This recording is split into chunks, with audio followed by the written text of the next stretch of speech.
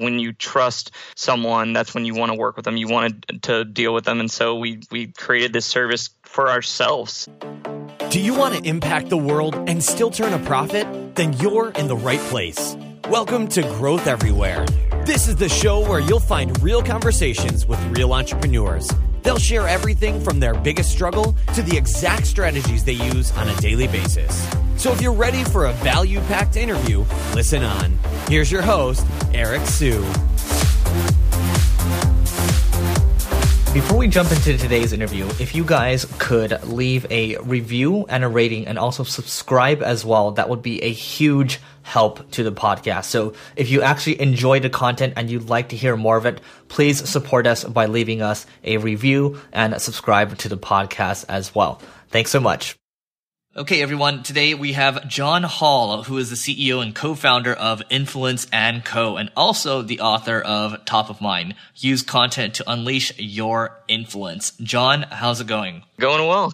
Thanks for having me. Yeah. So, thanks for being here first and foremost. So John and I actually met in person at Collision Conference a couple months ago, but we're both in the same entrepreneurs group online, which is the Young Entrepreneurs Council. John, why don't you tell everyone kind of a little bit more about who you are and what you do? Sure. Yeah. My co-founder and I, Kelsey Meyer, started Influence & Co. about 5 years ago. And the purpose was to help. It was actually initially started to help entrepreneurs build trust with audiences they were wanting to influence. So we thought that entrepreneurs were always busy and they never had time to focus on their own brand.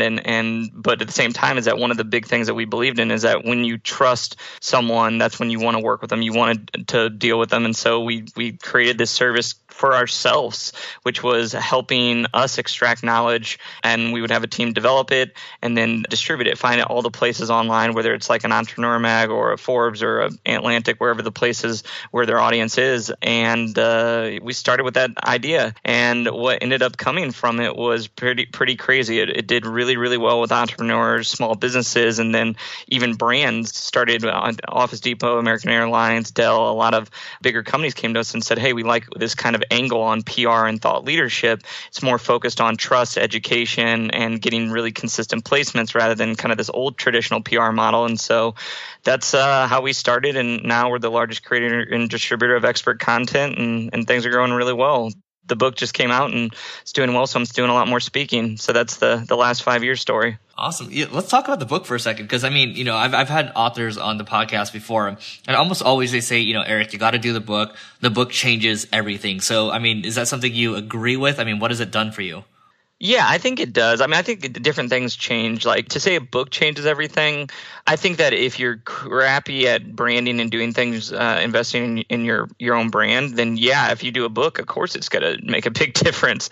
But for me, it's like there's different forms of brand building and credibility and how people perceive credibility and influence. And so, for example, one area could be, bylines, op-eds. Another area could be people talking about you, whether it's influencers or contributors. Another one could be doing, video. There's all these different, or social, for example. And I think a book's a key column in that area. I think that it's one of the important ones, similar to how the other ones I described are.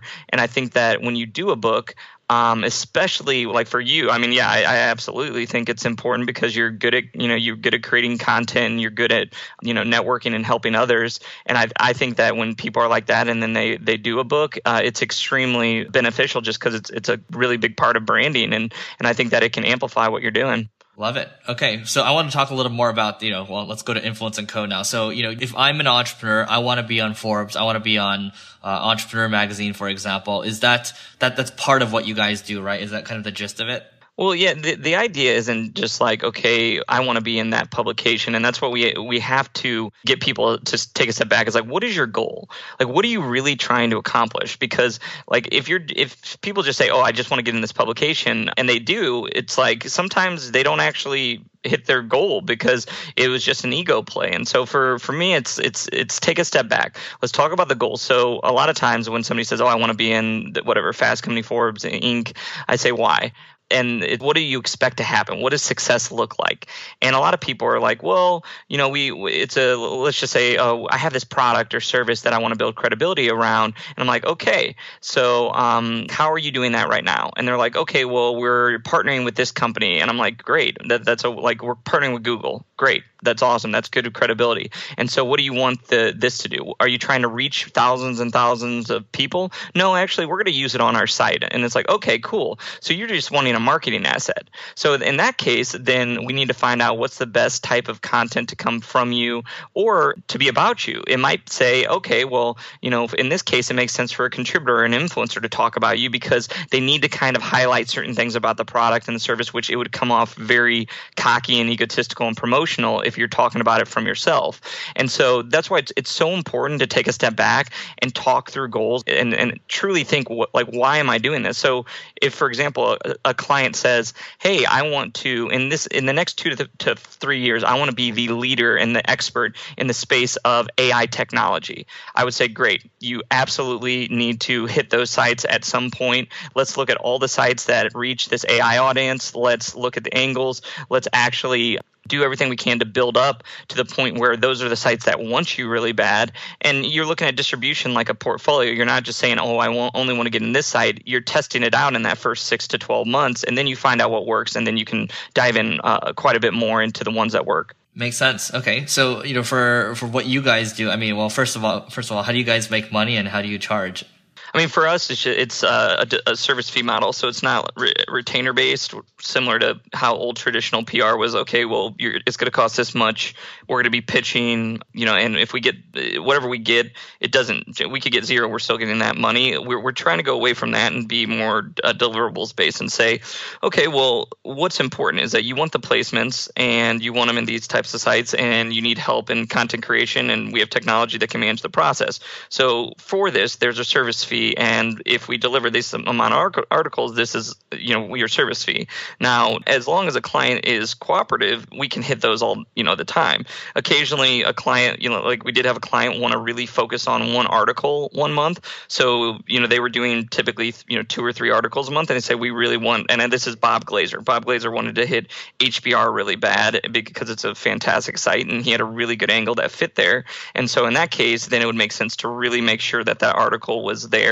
And so we made an exception there with the deliverables. But when you look at the different ways we want to at least price things, we want to price it is that you're getting this for this price and you can feel confident. And if we agree on that and you feel like these are the deliverables that are going to help you accomplish your goal, then expectations should be in line and we should have a very good relationship. Well, let's use that example, right? Because I think a lot of people listening to this are probably thinking, well, maybe they can't afford, your services yet, and maybe down the road they probably will use your services. But let's say, they want to get into an HBR, right?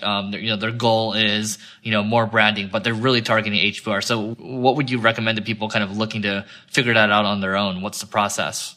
Well, yeah. For example, HBR is one of that's one of the harder ones, and to just focus on that, especially when you don't I would say that that's something that's in a plan that's kind of down the road. Right out the gate, I would say, what are the sites that make sense to kind of initially target? Because not only are you going to start learning what engages people in your writing style, is that you're going to start getting out there a little more and getting people to pay attention, and it's activating your audience. And so, for example, there's a lot of people that as you're meeting people like yourself, like you're a nice guy, you run into people, you want to consistently stay top of mind. And that's what the book will kind of talk about. If you read it, you'll see that as long as you stay consistently top of mind, content is a great way to do that. Then you come up with these big moments where it's like an HBR moment or one that you're really, really proud of and you really get behind it. So I would say that don't just go out the gate and go for that big moment. What I would do is I would start consistently getting content developed, getting it distributed in different places that reach the audience. And as you find out what really really is an amazing, post, then you aim for those sites a little more. But Glazer is a perfect example, is that, he's been a client for a couple years, but this was a piece that was just really good. It took time for him to kind of arrive between a lot of the content that we put out for him. He's like, wow, this is a really great piece. And so once that did happen, then you amplify that. So that's where some people are like, oh, should I sponsor things? Should I pay to play at sites and have the sponsored logo on it? For me, doing everything you can to earn and amplify things is the way to start off. And so as you consistently get those placements and you see different ones work well, amplify those. So when you do get that chance in the big site, if you ever want to publish there again, I would do everything you possibly can to distribute it. That means, calling or getting your friends to share it out. That means, reaching out to influencers to share it out. That means if some sites allow amplification, like there's certain sites that actually tell contributors that they can't pay to amplify. I think it's dumb. I think you should allow contributors to amplify content because it just helps get more good eyes on the content. So I would really focus on that, because if you're ever going to contribute there again, or if you pitch again, they remember those articles that did really well. And so you will get one of those opportunities in a bigger site sooner or later. And when you do that, nail it, do a phenomenal job. And trust me, if it does that well, editors will want you to come back. So what you're saying is part of what I caught was, if you do get a placement on like a HBR or something like that, you're saying to also run paid ads at it, and then just to continue to kind of reap the benefits. Is that what you're saying? Yeah, I mean, you do amplify. Once again, make sure in your contributor agreement you can do it. There's certain sites that don't allow it. And so that when you contribute, you get a contributor agreement. And I know like there's two in particular ones that are really well known for their agreements that they don't allow it. But if they allow it, or what you should be thinking is that I need to be doing everything to distribute. So anything I can to get and distribute to the right people. So I'm not saying necessarily go to like the cheapest possible way to get eyes on it, because also sites know when it's international traffic and different things like that. But like for us, if there's a piece that we're really getting behind, we'll do Facebook or LinkedIn targeted ads towards exactly who we want to see that content. And we look at it as one, helping with potentially converting from the article, but two, also just a great branding play. And then three, it helps on the publication side. They know that we actually do make an effort to get the right people to view that content. And the short answer to that is yes. In certain cases, you look for ways to amplify. Sometimes they're paid, but I would definitely start off with doing everything you can earned first. And if that works and you start seeing it work well, then yeah, obviously amplification on the paid side would make sense. Great. And then, I can hear people asking also, how much should they be spending if they get a nice one of those coveted slots on like a HBR? Is it like 150? Is there no formula at all? Does it go by gut? I mean, yeah, I would say you track and you see how it does well, or how it does. So, for example, if people go are going to your site, obviously that's a no-brainer. But let's say that you start seeing actually traction on social, different people talking about it. I would kind of go with, okay, this seems to be doing really well, so I'll put more money behind this. Like there's an example I was just pointing out the other day where there was a placement on Forbes. This was years ago. This was in 2014, where it was one of the email softwares was named in an article, and they looked at it and they saw that it just converted really well because they were mentioned in this really positive way. And so what they did was they ended up doing paid amplification towards it to a very targeted audience. And the article ended up getting 4 million views. And it was the right views. It was like, and you kind of look at it, you're like, okay, is that bad? And my feeling on it is that if you are targeting the right people to get the most value, I think everything should always be about the audience. And so if you're truly getting the right people to view that content and it's helping them out, then I think it's a great way to get more of the right eyes on the content. And that was a very successful article for the brand. And I know the publication was happy because they were getting the right eyes on that content that did well. Great. So I do want to, jump back to, talking about the book for a little bit. You spoke about being top of mind, and we've had a guest on this podcast before. His name is Scott Oldford. And then basically I see his content on Facebook all the time. He's always writing good stuff, and he's just constantly staying top of mind, right? He's staying consistent with it. I think a lot of people tend to miss out on that. So, do you want to jump into the book a little bit on kind of, what the impetus was behind it, and then, maybe some other tips around the book itself? Yeah, you're talking about Scott he's from Toronto, isn't he? Yeah. Yeah, I was actually, that's funny. I was just, I just spoke, I keynoted an event at Summit or Powder Mountain. He was there and he was a really awesome guy. So I got to meet him. So yeah, I would agree. He's pretty smart at what he does. But yeah, for me, the idea behind top of mind is not just an important part of business. It's an important part of life, is that you want to engage people in different ways where you come to their mind at the right time. It not only creates opportunity for you on the business side, but it helps you build relationships in the right way. And so so your example of Scott is a perfect example, is that, he does something, some sort of what I call a trust touch point, where he engages you in a way, whether it's through content. It sounds like it was from Facebook in this example, where he comes top of mind, and then he starts moving from your short-term to long-term memory as either a friend, resource, or just business acquaintance. And once they get in that long-term, it's an extremely, extremely valuable thing to have, because then, if something comes up where you see an opportunity for Scott, he comes to mind, and you go, oh, hey, you should talk to Scott. It's where you get more referrals. It's where more advocacy can happen, and ultimately just helps relationships become stronger so that you are more connected to people in a meaningful way. And so for me, top of mind initially out the gate was just that I changed my life on how I looked at business and relationships, is that I wanted to make sure that I engaged people very consistently in the right way, and I was consistently helping. I was educating others. I truly tried to make a difference in people's lives, whether it be through writing better content that they can learn from, or even in one-on-one conversation. And so when we started writing the book, we started looking at all the things people do to engage people at different times so that they connect better with people, and then they come to their memory at the right time, the right moment, and it can bring opportunity to you. And so it's done extremely, extremely well. Got on some bestseller lists out the gate, and it's created quite a few opportunities, which has kind of led me to speaking a lot more. As I was telling you before the podcast, is that the last 3 weeks I'm speaking next week, and they're coming from not just the book, but also just how people are reacting to the content within the book, and the content that we're publishing around it as well. Love it. We talk about amplification a lot on this podcast. So how did you go about amplifying the book itself? Really, right out the gate, we're doing something very different. We're like behind the idea of top of mind. You don't want to put all your eggs in one basket at the beginning. Like a lot of people do book launches, and they try and sell just thousands of thousands that first week. Now, I think that is good, but at the same time, what we did is we wanted to put resources this whole year consistently, because you could guess it, we want to stay top of mind. And so that's the point, is that we're actually doing it spaced out, where it's a blend between, we're getting press and PR for it, so getting people and influencers and contributors to recommend it, in addition to getting on book lists of, oh, hey, you should read this book. That's been extremely valuable for us. Doing a certain number of podcasts consistently over the next year. Doing, we did some paid amplification. I would not say amplify, like for the book, to get people to read the book, like doing advertising, it wasn't as successful for us to actually get people to buy the book. I would say after I speak at an event, you can see an uptick in sales. So when you combine it with that, that's a great way to amplify. And then partnerships, like getting people, like my buddy John Ruhlin wrote Giftology, and he advocates for my book. I advocate for his, because we both believe in the content.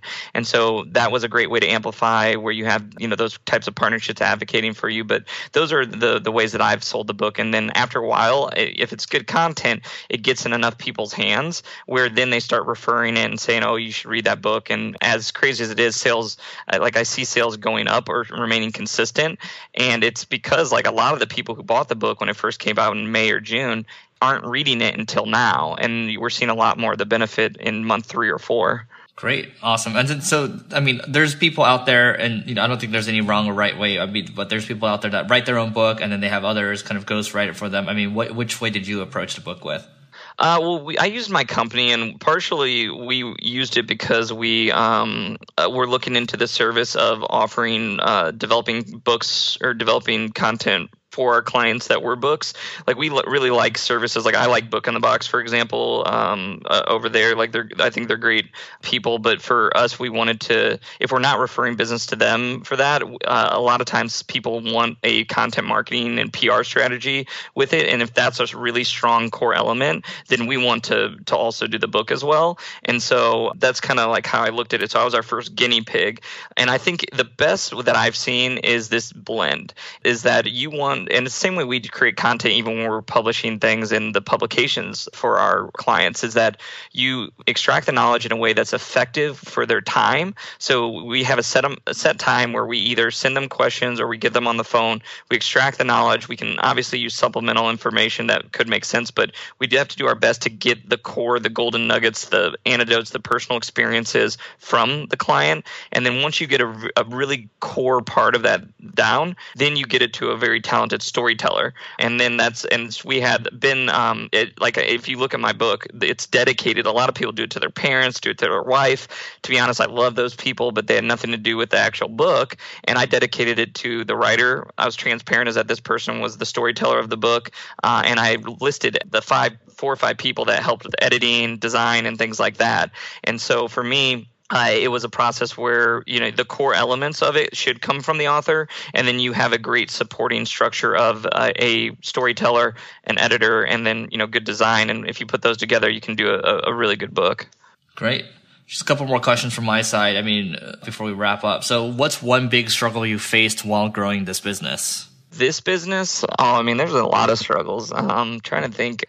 For me, there is the as we grew, like when you were 20, or when we were 10, 20, 30 people, it was easy to to feel super valuable because you were involved in so much. Like it's like you're involved in the sales, you're involved in operations, and as we've gotten bigger, 2-3 times the size of that, and you hover, I would say 100, and as you go up, it's a different type of role. And so for me, a struggle has been kind of the pride of, okay, like what do I do now as a CEO? What is it? This. And I think a lot of CEOs act like they know exactly what they're doing as they're starting a company from scratch. But in reality, like for me, it's that trying to make sure that you're offering the most value for the company. It's challenging at every level because your role changes at every kind of phase. And so I think that's been a challenge for me. And I think that, I would say personnel, we have an amazing team here, so it's made it easier. But when you grow past a certain number of people, it's so important to get middle management trained. Like now we have good middle managers. We have an executive team that's in a better place. But I think that we should have done that earlier. A lot of times it's companies are too reliant on their co-founders. And I think that we did that early, but I think we've done a lot better of a job recently. But that was a struggle, obviously, transferring that. Got it. Okay. What's one new tool that you've added in the last year that's added a lot of value, like Evernote? Oh, Mixmax. I love Mixmax to death. Like I want to go give I think Olaf's their founder. I want to go give him a big kiss. He's it saved me so much time, and like for some reason, and I know there's tools, but like I was using like Boomerang, I was using Calendly, I was using like 3 other tools, and then Olaf, I got in touch with him and I started using Mixmax, and it all was in one tool. And I also love the shortcuts, so like it's made me probably at least double, or I would say at least 50% more effective at email these days, and that's my time's pretty important for me right now, so that helps quite a bit. Yeah, I think time's important for anyone, right? Yep. But Mixmax is great. Go ahead and, if you're interested in that one, you can listen to the interview with Olaf. Mixmax, just search Growth Everywhere, Mixmax for those of you in the audience. And finally, John, besides your book, what's one must-read book you'd recommend to everyone? Ooh, that's a tough one. I don't know, for the like, it's just I have different ones for each one. Like if you're like looking into be an entrepreneur, I like the John Rampton and Joel Combs book on entrepreneurship. It's like 50 signs you know you're an entrepreneur. I love that.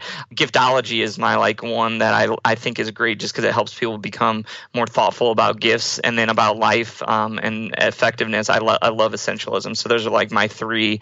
It's hard to kind of narrow it down, but it just depends on the people who are asking me. Great. John, this has been fantastic. What's the best way for people to find you online? It just depends. I would say that if it's something that my company you think, or you're looking for the service, or you have questions specifically about building your brand and you're looking to invest in this, just email me directly and I'll try and advise you. It's john@influenceandco.com, and I'll try and be helpful, at least point you in the right direction. And then if you want to follow, I would say I'm pretty active on Twitter. Connect on LinkedIn and just say, hey, I heard you on Eric's podcast, and I'll connect you as long as I know you're from this podcast. And then from there on, follow my content. I write for Forbes, Inc., Fast Company, Mashable, HBR, and so follow the content, and hopefully it helps you out. Awesome. John, thanks so much for doing this, and everyone make sure that you go check out Top of Mind and check out his company. Thanks for listening to this episode of Growth Everywhere. If you loved what you heard, be sure to head back to growtheverywhere.com for today's show notes and a ton of additional resources. But before you go, hit the subscribe button to avoid missing out on next week's value-packed interview. Enjoy the rest of your week, and remember to take action and continue growing.